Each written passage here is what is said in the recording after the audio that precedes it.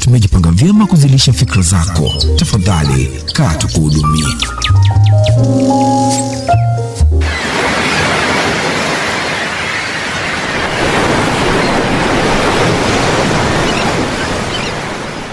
Unasikiliza Emotional Me. Emotional Me. Emotional Me. Emotional Me. Emotional Me. Emotional Me. Emotional Me.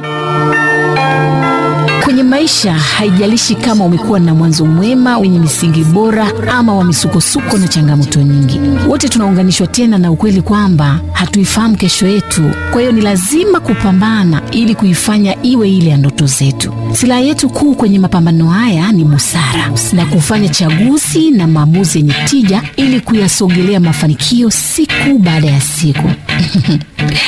Karibu, tunabadilishana uzoefu na kupeana maarifa yenye kuongeza tija kwenye mapambano yetu ya kuelekea mafanikio. Hivyo basi, ongeza sauti, waite na wengine, twende pamoja na Peter Tadeo hadi tamati ya kipindi hiki. Sasa hapo ndo kunikamata. Siwezi nikajielezea nini. Ninaanza tu kulia, ninaanza kuchanganyikiwa, ninaanza kupiga makelele. Nilikuwa nikiamka asubuhi nimechoka kama nimepigwa. Stress nilikuwa nayo. My work environment, I loved what I did. I just did it wrong. It almost killed me. Work on yourself because it's not even about the other person. It's about how you feel. Nimeenda hiyo siku asubuhi, sina nauli hata sina hata 100. Nimetembea kwa mguu, nikapiga mvua kubwa sana. Nikatembea na mvua inanyeshia, nikawa nalia. Kwa nikawa nalia nasema Mungu mimi nitatoboa. Yaani nitatoboa, yaani Mungu, yaani nitatoboa. Unasikiliza Emotional Me na Peter Tadeo. Yes, ladies and gentlemen, for some people today is just another Wednesday. For some other people like us, today is another perfect day to learn something different, to learn something new in the world of emotions. Kama wewe ni mfuatiliaji wa Emotional Me, karibu sana. Kuisikia sauti hii kuna maanisha that one show ambayo kwa wiki mara moja Jumatano kama leo tunajifunza masuala mbalimbali kwenye ulimwengu wa hisia, tunajifunza vitu mbalimbali, tunasafiri kwenye vituo mbalimbali, lengo likiwa ni moja tu, kujifunza kuhusiana na emotions na hasa kuhusiana na emotional intelligence na vitu gani inaweza kuingiza, value inaweza kuongeza kwenye maisha yetu. Bas, that's the one show ambayo ndio imeanza sasa. The name is Emotional Me. You are listening to it through Boresha Radio Online. My name is Peter Tadeo, the Explorer in Chief. And today, some days you get lucky, some days you get blessed to have, people who have done things, people who have shared things, people who have achieved things that you feel blessed, you feel like it to be on the same table with them. So that's how I feel to be beside you, bro. Thank you, man. Thank you so much. I feel so humbled when you're saying all that. I appreciate you too, brother, and I appreciate the work you're doing with Boresha Radio and all the great content you guys are kicking out. Yeah. So it's an honor for me actually to be here. Thank you, brother. Yeah, my guest is Daniel Kijo, in case you don't know. Yeah, so I want to start with a toast, and I want to toast to two things. Yes. The first thing I want to toast to, today we're exploring emotional intelligence in fatherhood. Yes. And I just want to toast to our fathers. Ooh, to our fathers, man. Yes. Somehow that's why we're here. Yes, part sir. of the reason. Yes. And in that toast, I just want to hear from you. What kind of experience did you have with your own father while growing up? What do you remember sitting on this chair, retrospectively, looking back? What comes into mind? So, like, so many times I tell people that the man I am, if I am half the father Festo Kijo was to me, if I'm just half, bro, the father the guy was, I die happy, man.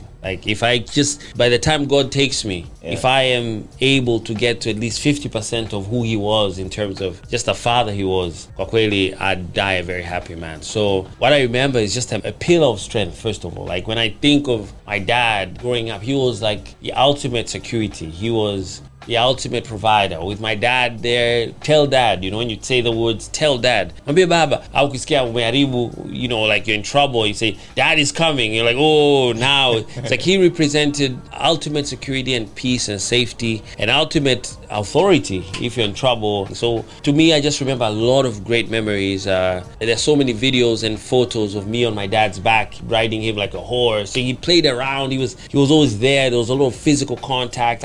He would hug us. us, he would carry us. So he was a very dynamic father. He was not a very passive father. Yeah. So to me, just great memories of a great man. Okay. Yeah, I ask you this because some people believe an apple doesn't fall far from the tree.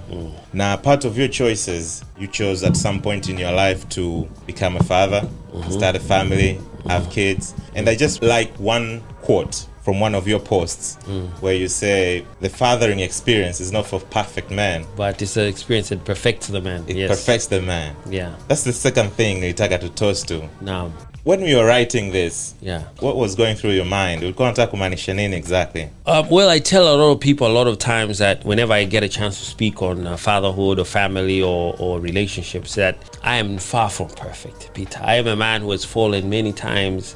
I mean, there are people out there who I've hurt growing up. You know, there are people who are not proud of me. There are times I've failed my parents. I'm not an angel. Yeah. But once I became a father, the desire to become better became way more active in me. Yani ile hamu ya kutaka kuwa bora, kuwa better, kuacha tabia mbaya, kuacha habits ambavyo nisaidii, kuimprove vitu, kuongeza skills, kuongeza kipato, kuongeza furaha, like everything to be better, to get upgraded. Yeah. Ilitokea baada ya kuwa father. Kwa hiyo ndio nikaandika ile post kwamba kuwa father sio perfection. Unajua sengine watu mtano wanakimbia duties za kuwa baba, na wanakimbia duties za kuwa wajibika, au wengine wanaogopa hata kupata watoto. Ukiongea na brother Kijo, una watoto watatu, bro unawezaje watatu? Mimi siwezi, you know. So I think I just posted that to inspire people kwamba you don't have to be perfect to be a father, but kupitia ile process utakuta tu, kwa sababu nawajibika, these, for me in my case, 3 human beings wananiangalia mimi, they depend on me.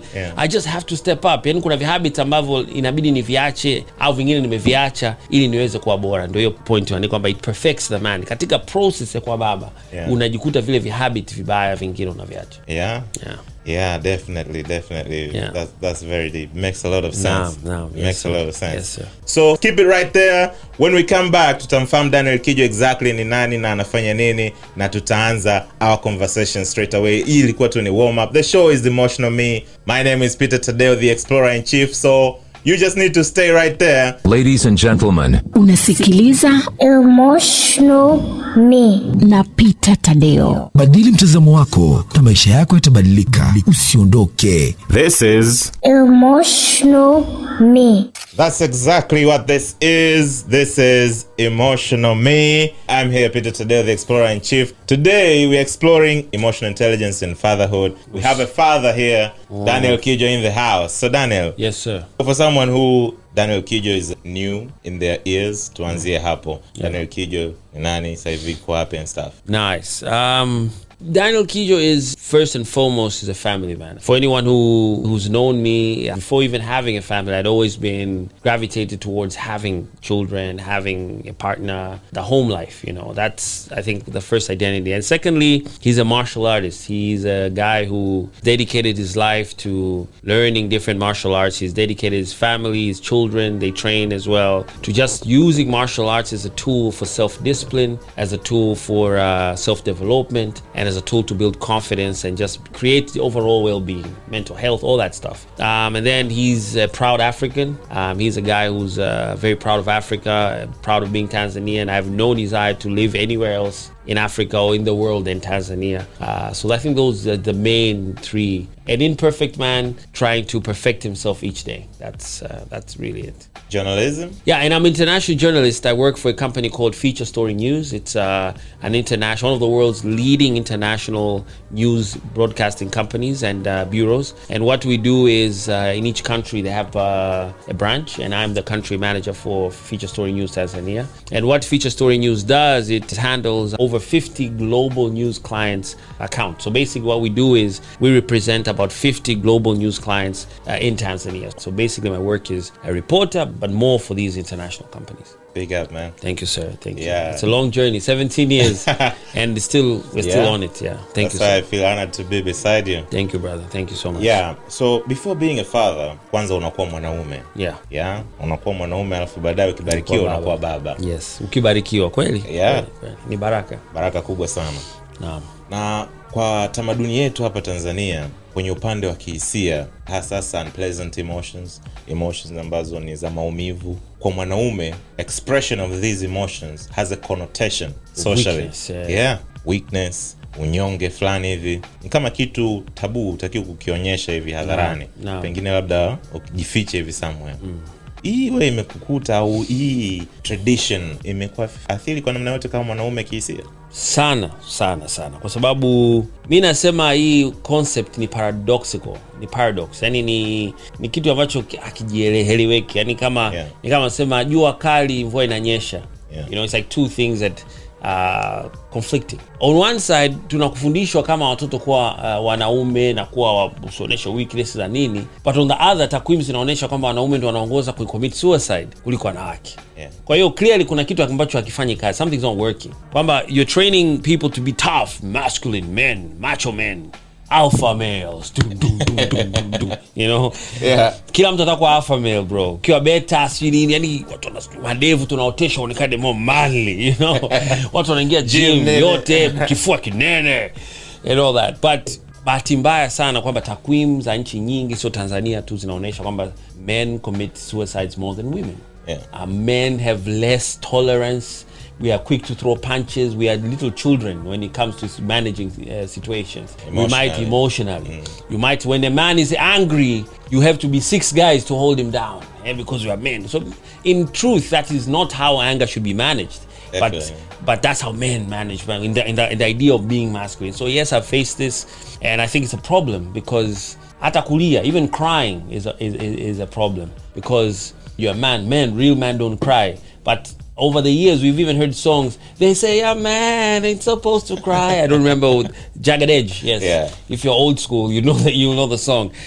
Wanajaribu ku-educate men kwamba it's okay to cry. So yes, indeed, Peter, hichi kitu make experience for a long time. Niliingia gym in my younger days to just get the biggest, because I'm a very skinny guy naturally. So I had to bulk up, protein sana, I just get big so that I can look, man. I grew a beard. Well, I like beards, but I grew the beard to sort of be more, because without the beard I look more boyish and kiddish. All this is to be like the wolf, the alpha. But in truth, all men have emotions. We have these emotions that put in us by the Creator for a reason. I also think women in a part have played a part in this, because wanawake wanataka mwanaume who looks manly. Au mwanaume. Lakini pia ukiwa too nice, too emotionally aware of yourself, ukiwa too much emotional intelligence sana, you're too nice, you're always right emotionally, hawataki. Wanataka pia kuwa la kavurugu kidogo, from what I hear. Sasa wadada watatoa comments kwenye page. Kwa hiyo this is a huge problem because we struggle with managing our emotions. Two things ningependa kusikia. One, it has affected you. At some point you went to the gym, you grew a beard, trying to that manly look. The external. Was there something you were, processing, navigating, fighting emotionally? At that point you can share with us maybe what was going on. I think maybe. And two, at this point nadhani mtazamo wako si ule. Kabisa. I think at this point you appreciate kwamba as a man kama ukiumia, it's okay to show it. It's just an emotion, express it. So what was the turning point to this kind of mindset? Good question, Peter. I think kujibu, the first one is, I think just insecurity. Like, I'm dealing with insecurity. I wanted to be bigger than my dad was, Sio kwa ubaya, but just I felt navokuwa sasa na mimi ku transition as a man, nasahau all the internal stuff. Maturity, hekima, patience, all the other virtues. Vijana wengi at a certain age, 25, 24, heading to our 30s, tunaangalia zaidi external. Kwa hiyo I wouldn't say I had a lot of internal issues au backlash au nimelelewa kwa mazingira ya stress au baba kuepo kama stories za watu wengine ambazo zinasikitisha. Obviously I was very lucky to have a great childhood. I've had a privileged life, went to good schools, did everything, experienced a great life, 3 beautiful sisters, loving mother, wazazi, home, no, like, kwa siwezi kusema kwamba uko na vitu basi, lakini insecurity ambazo I think is kama binadamu tunakuwa nazo. Kwa hiyo sikujua kuhandle insecurities. Na sasa kutransition kwenye swali lako la pili, over time nilijua kwamba there are things I can change and the things I can't change. Kwa hiyo insecurity yangu ya urefu, just because I'm 5'9", 5'10", so 6 feet 5, unajua, I can't change it. So I have to accept myself the way I am. Kwa hiyo nimejifunza kuto kujali sana mawazo ya watu.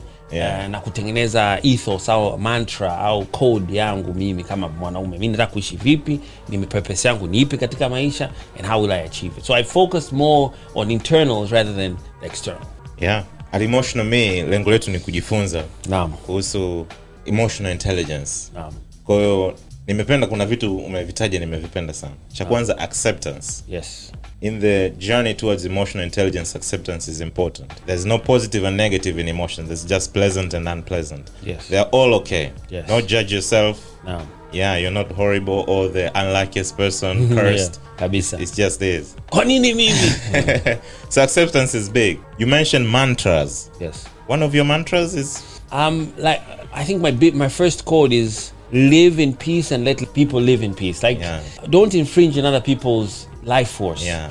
Pita na mambo yake na haki zake na structure yake maisha na vitu vyake na watu wake. Respected. Yani kila ukutana naye na kwa usiingilia necessarily na wewe usikubali. Yani do you and let others live. Yani that's my philosophy. I think that's my first one. And that is big emotionally. Nimejifunza through the journey hapa Emotional Me.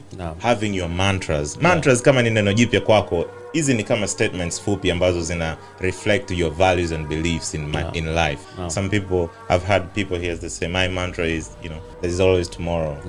You know, it's not the end of the world. So statements kama hizi ambazo zina reflect maisha yako in a very heightened, emotionally heightened situations, they can calm you down. Na watu wengi sana nazipata hizi kwenye dini. Kabisa. Napotembea kwenye uvuli wa mauti, vitu kama hivyo. Nadhani that's one of my favorite Bible verses. As I walk through the valley. Yeah. Kwa hiyo mantras ni kitu muhimu kwa nacho, so get that from Emotional Me today. Stories zinaendelea. Somewhere nataka kwenda sasa. At some point easy fighting, going to the gym, you go through that. At some point ikafika stage ukapata information, I don't know kama wewe uliamua, kama it was a conversation and conscious decision, au ilikuwa tu ni harakati za maisha ukajikuta you are in there, lakini some point ikafika you are about to become a father. Ningependa kupata experience ya hiyo moment ambayo you learned of the news kwamba Daniel you are about to become a father. Did you get that privilege, by the way? Yes, kujua tayari mtoto? No. Me, in fact, watoto wangu wote watatu nimejifungua labor nikiwa na madokta, nimevaa zile scrubs, na nguo. Push! So big privilege. Yes, sir. Kwa hiyo I was there. Na to me ilikuwa always news ambayo napenda. Yani mimi ni news ambayo kwa kweli nilikuwa always napenda, na nashukuru Mungu nilibahatika kupata watoto. Like unajua kama kusema ubaba ni baraka. Ingeniumiza sana kama bahati mbaya jinsi ninavyopenda watoto na familia nisingeweza kupata labda biologically au nini, ingeniumiza sana.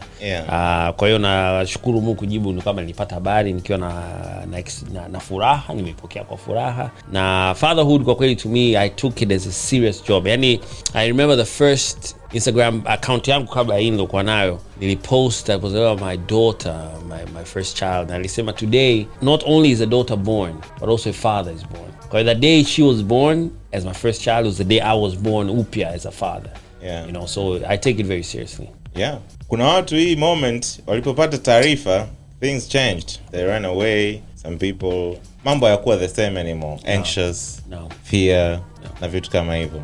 How was your life, were you like prepared and stuff economically? Kwa sababu I'm trying to explore kwenye emotions. Siku zote kuna vitu vitatu. There is a situation, there is a person and intention.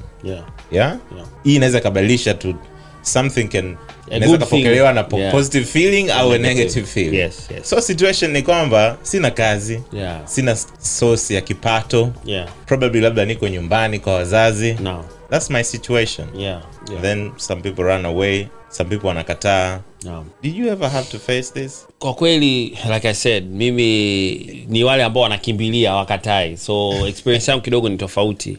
Lakini I totally understand na ninaelewa kabisa watazamaji na wasikilizaji wanaokimbia au wanaogopa. Sisemi kwamba it's right or wrong, kwa sababu again kama nilivyosema mantra yangu, I can't judge. Mimi siwezi kujudge sababu siko kwenye miguu yao. Sijui mimi niko hivi nilivyo kwa sababu ya malezi mazuri na mifano na upendo nilipewa na baba yangu. I am the man I am because of my father. Sasa sijui huyu mtu amepitia nini. Translation ya mtoto kwake ni nini? Kwetu sisi Transkijos mtoto ni baraka, yani kwa wengine mtoto means zigo, mtoto means abuse, mtoto means nilivyoabusiwa mimi na baba sasa na mimi, yani kwa hiyo sio rahisi na sio hekima kujudge mtu kwa sababu alikimbia mtoto au couples ambao zimeshindwa kutunza mtoto. Sisemi kwamba ni sahihi, Na sisemi kwamba mtoto anaitupa mtoto ni sawa, wanaua wengine wadada wanaacha mtoto si sawa, si kondo, lakini naelewa. That's what I'm trying to say. Yeah. Kwa hiyo sijawahi ku-experience mimi ku-view it negatively, but naelewa watu ambao inawatokea. Lakini kwa mtazamo wangu, sababu pia nimeona watu waliotoka kwenye hard experiences lakini wamekuwa baba wazuri. Kwa hiyo we still have, kuna kitu inaitwa ultimate responsibility. Kuna mtu anaitwa Jocko Williams na philosophy yake ni Navy Seals, Black Belt Jiu-Jitsu, ni mtu ambaye mkomando kwa ufupi. Na philosophy yake anasema kuna kitu inaitwa ultimate responsibility kama mwanaume. Wewe sio inaitwa alpha male, wewe una ndevu, wewe kidume. Sasa when things happen, so when things hit the ceiling, sitatumia hilo neno, but when things hit the ceiling, unafanya nini? Kwa hiyo kitu ambacho mimi nadhani Mungu anabariki, whether unaamini Allah, unaamini Yesu, unaamini Buddha, ni kwamba intention yako ikiwa pure, Mungu anafungua milango. Yaani yule mtoto ukisema bwana mimi sina kazi, utashangaa kupitia mtoto unaweza kupata kazi nzuri kubadilisha maisha yako kwa sababu ulihaso. Labda mtoto asingezaliwa, usingetoka nyumbani, labda ungebaki kwa nyumbani, lakini mtoto kazaliwa ukai-accept. Remember we talked about acceptance. Yeah. Ukaimeza ile hali kwamba sasa ni mko wa baba. Yawezekana nilikuwa nacheza tu na huyu binti, inawezekana sijui nampenda, inawezekana sikumpenda, nilikuwa napita tu bro. Lakini sasa umecreate human being. Sasa you have to step up. Sio rahisi kwa wengi, lakini mimi naamini kwa imani yangu mimi na kwa experience yangu mimi, nilivyo step up, Mungu alifungua milango ya baraka. Tena wakati huo, to be honest, watoto wawili wa kwanza nipata wakati niko broke, kampuni inafilisika. Sorry to say, Magufuli ndo alikuwa ameingia kwenye power, biashara, serikali inabadilika kidogo, style ile code, yani mwanzo ile wakati ule Magufuli had his own philosophy, kama nakumbuka the late man, God rest his soul. Alikuwa, kwa hiyo biashara ilikuwa, kwa hiyo nilimpata nikiwa broke, lakini baada ya watoto, kila mtoto amekuja na riziki yake.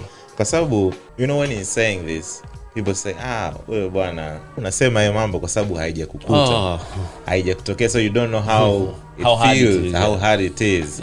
Yeah. Because you've been there, bro. Yani tell me, looking at your kid, or kids, looking at your family, and looking at your pocket, you know what's in the pocket. Probably it's empty, probably it's in debt, or probably it's going to empty.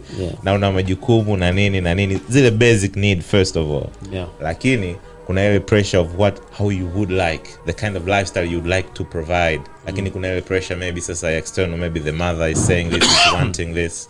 Take me through this for you. I've been broke, bro. I remember there was a time, me and my wife, I don't know if she's okay with me sharing this, but like, I'll just say we had a hard time, you know, like company mefilisika, starting over before this new stuff, you know, just kids, you know, but I just believe that you don't need much to be happy. I have had the greatest times of my life with the best relationship with my kids. There were times I didn't have money to take them out, so I just put them on my back, my daughter, and I'd walk with her on the street to the beach and come back, and that was the most important event I could do. She would be waiting for the weekend or to have a little walk to the beach, you know. So I think a big mistake, mimi nimeona watu ambao wanapata $100,000 kwa mwezi, $80,000 kwa mwezi, baba ndo mshahara wake, na anakula maharage na ugali na mke wake na watoto, na unasikia vicheko na furaha, baba kupenda dada wanacheka. Alafu kuna nyumba across, watu wana bungalow na Range Rover na billions of dollars in the account, and the kids hate their father. So this concept of you need money to be a good father is an illusion. You need money to be a good father is an illusion. It's just a way to be. It's an excuse, I think. Okay. It's an excuse. I've seen great fathers. There's a guy, sorry Gilbert, natoa mfano. He's my boda rider for Crisp. He delivers our drinks to our supply. And Gilbert inspires me. He's one of, like, he's just a boda driver. He's not a minister, he's not a president. So kama natharau boda drivers, but income bracket yake ni ya chini kabisa. But utakuta mchana lunch, unajua kabisa saa 7 mpaka 8 umpati Gilbert. Kwa nini? Karudi nyumbani kula na mke wake na familia. Wakati mwingine mke ameenda wapi, unampa Gilbert, niko na mtoto bwana, sorry boss, naomba nimpeleke mtoto hospitali. He would be the one carrying the mtoto, kumpeleka mtoto, baadaye I'm done. I say mtoto anauma leo, nitabidi nikae kidogo nimsaidie wife. Like, you don't need, and Gilbert is just he's not ana PhD, kwamba ana masters.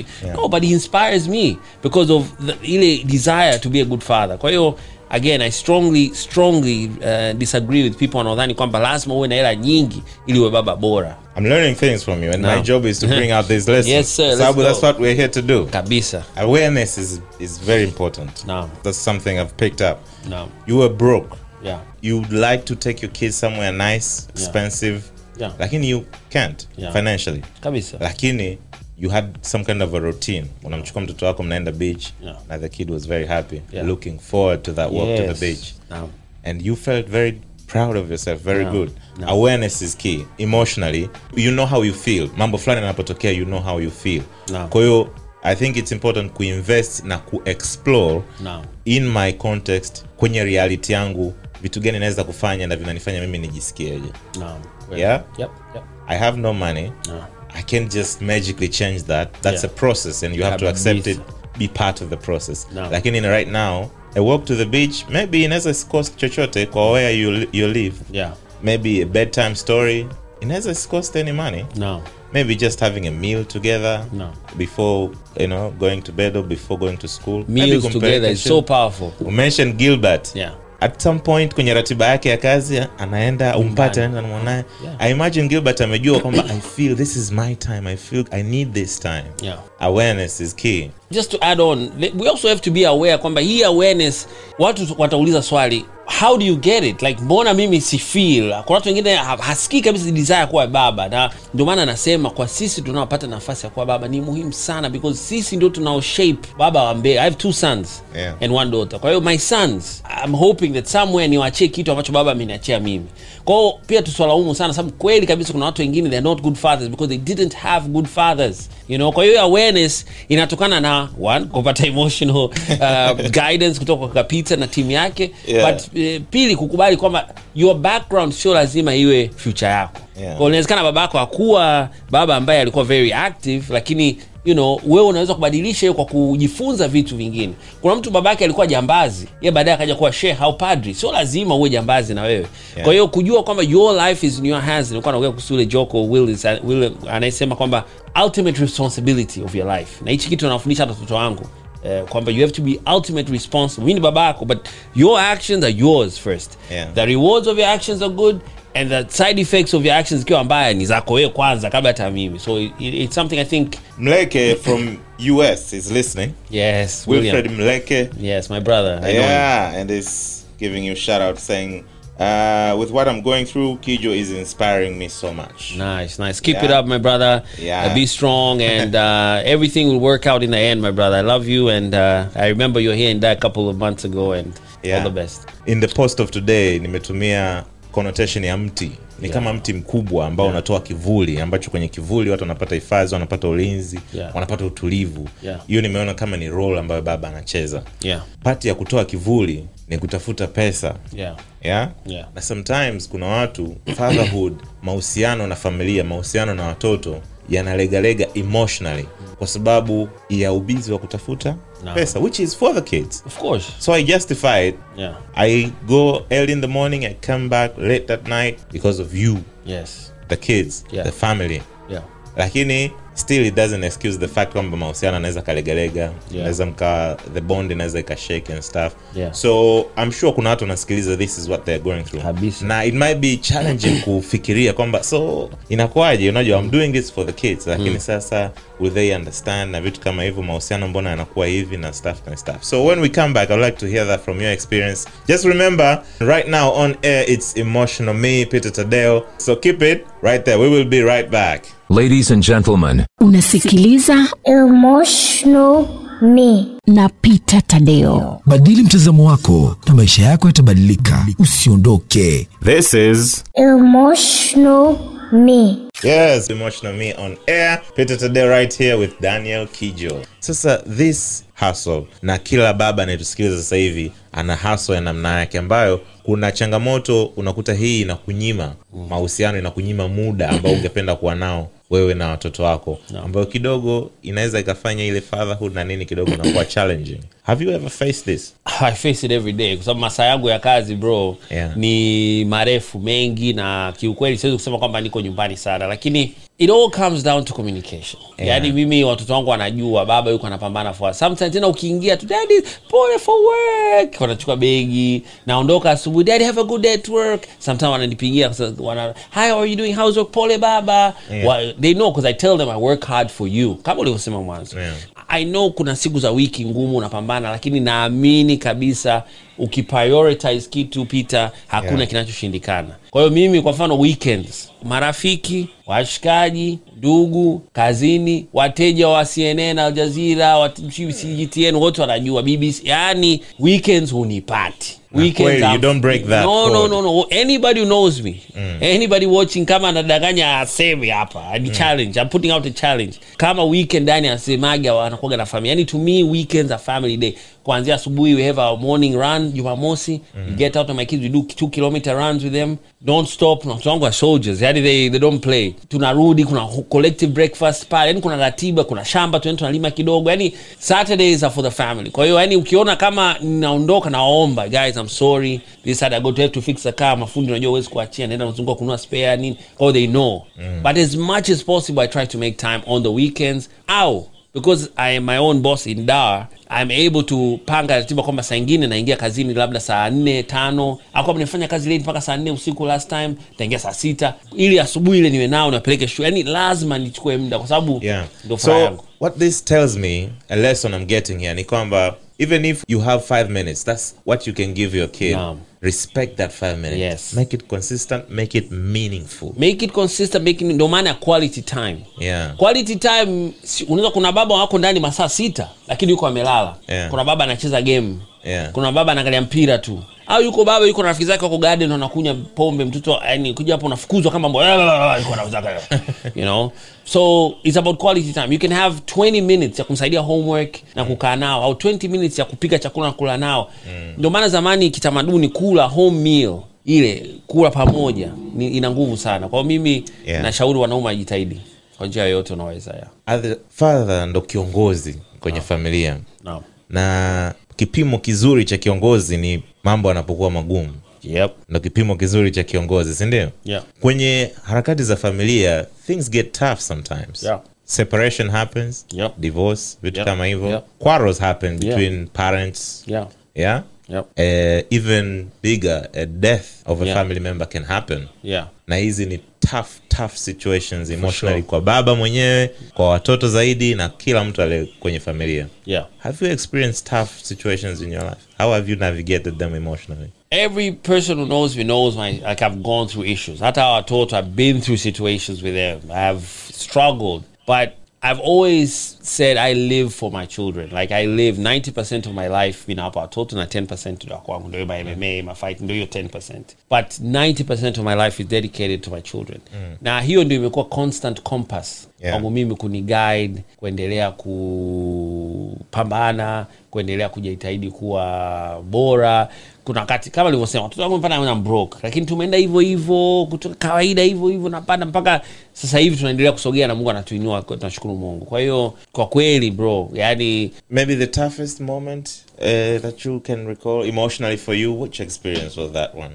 Well, I think the first one was when I had to choose to leave the mother of my 2 children because I believed the environment would help me not become a good father. That's the big philosophy. I think this is the deepest thing ever, and I don't really share it. This is the first time on Boresha, but yeah, I had to choose between either turning into a bad person because of not being compatible with the person I'm with, and destroying my kid's life forever, or choosing to walk out and suffer the shame, the bad mouth, whatever that would come with it, in order to one day be a good father, leave an example and stuff. So, and that's what I did, man. I made a hard decision because I knew I was not liking the man that I was becoming because of being in a bad place. So if I become a better person by not being there, so I can be a better father. So my duties as a father were never shaken, even though there had to be some separations in one side.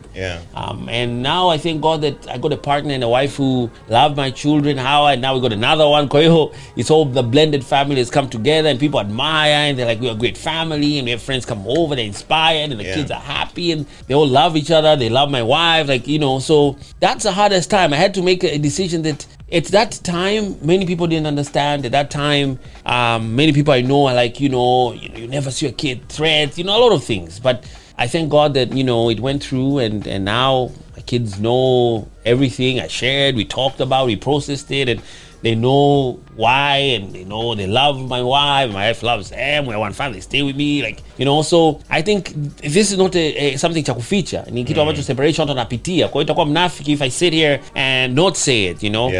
But it's important to say it so that when people see me and see me with my kids, and they know the safari, it's not like I was just this magical father, because I get a lot of positive feedback from my Instagram posts when I'm with my kids. People see me, or when we're out, they see how my kids are with me, or when I go to my kids' school, I'm like the cool dad. I do sports, I run. Like, it's amazing. You see a class, and a lot of their friends know me and stuff like that. So they think it's just easy. No, nimepitia hata mimi changamoto zangu za maisha, mikiki ya mahusiano. You know, I've gone through that as well. So it's not perfect. And that's why emotional intelligence is very important to explore. Yeah, that's why we dedicate every Wednesday 7 to 8. Tunakuwepo hapa na wageni mbalimbali. Leo tumekuwa na Daniel Kijo to explore fatherhood. Thank you so much, Daniel. Thank you so much. It's been a blast. Let me just say one quick thing before we go. I appreciate the work you guys are doing. We need a lot more content about emotional maturity and management. Emotional intelligence. So keep it up, brother. I just wanted to power to you, man. Just keep doing the great work. Thanks. Means a lot coming from you, man. Thank you, sir. Thank you. So it's been a good time right here. I hope you had a good time as well. So, man, join us next Wednesday 7 to 8. That's the date. For now, let's keep having a good time. Bye-bye.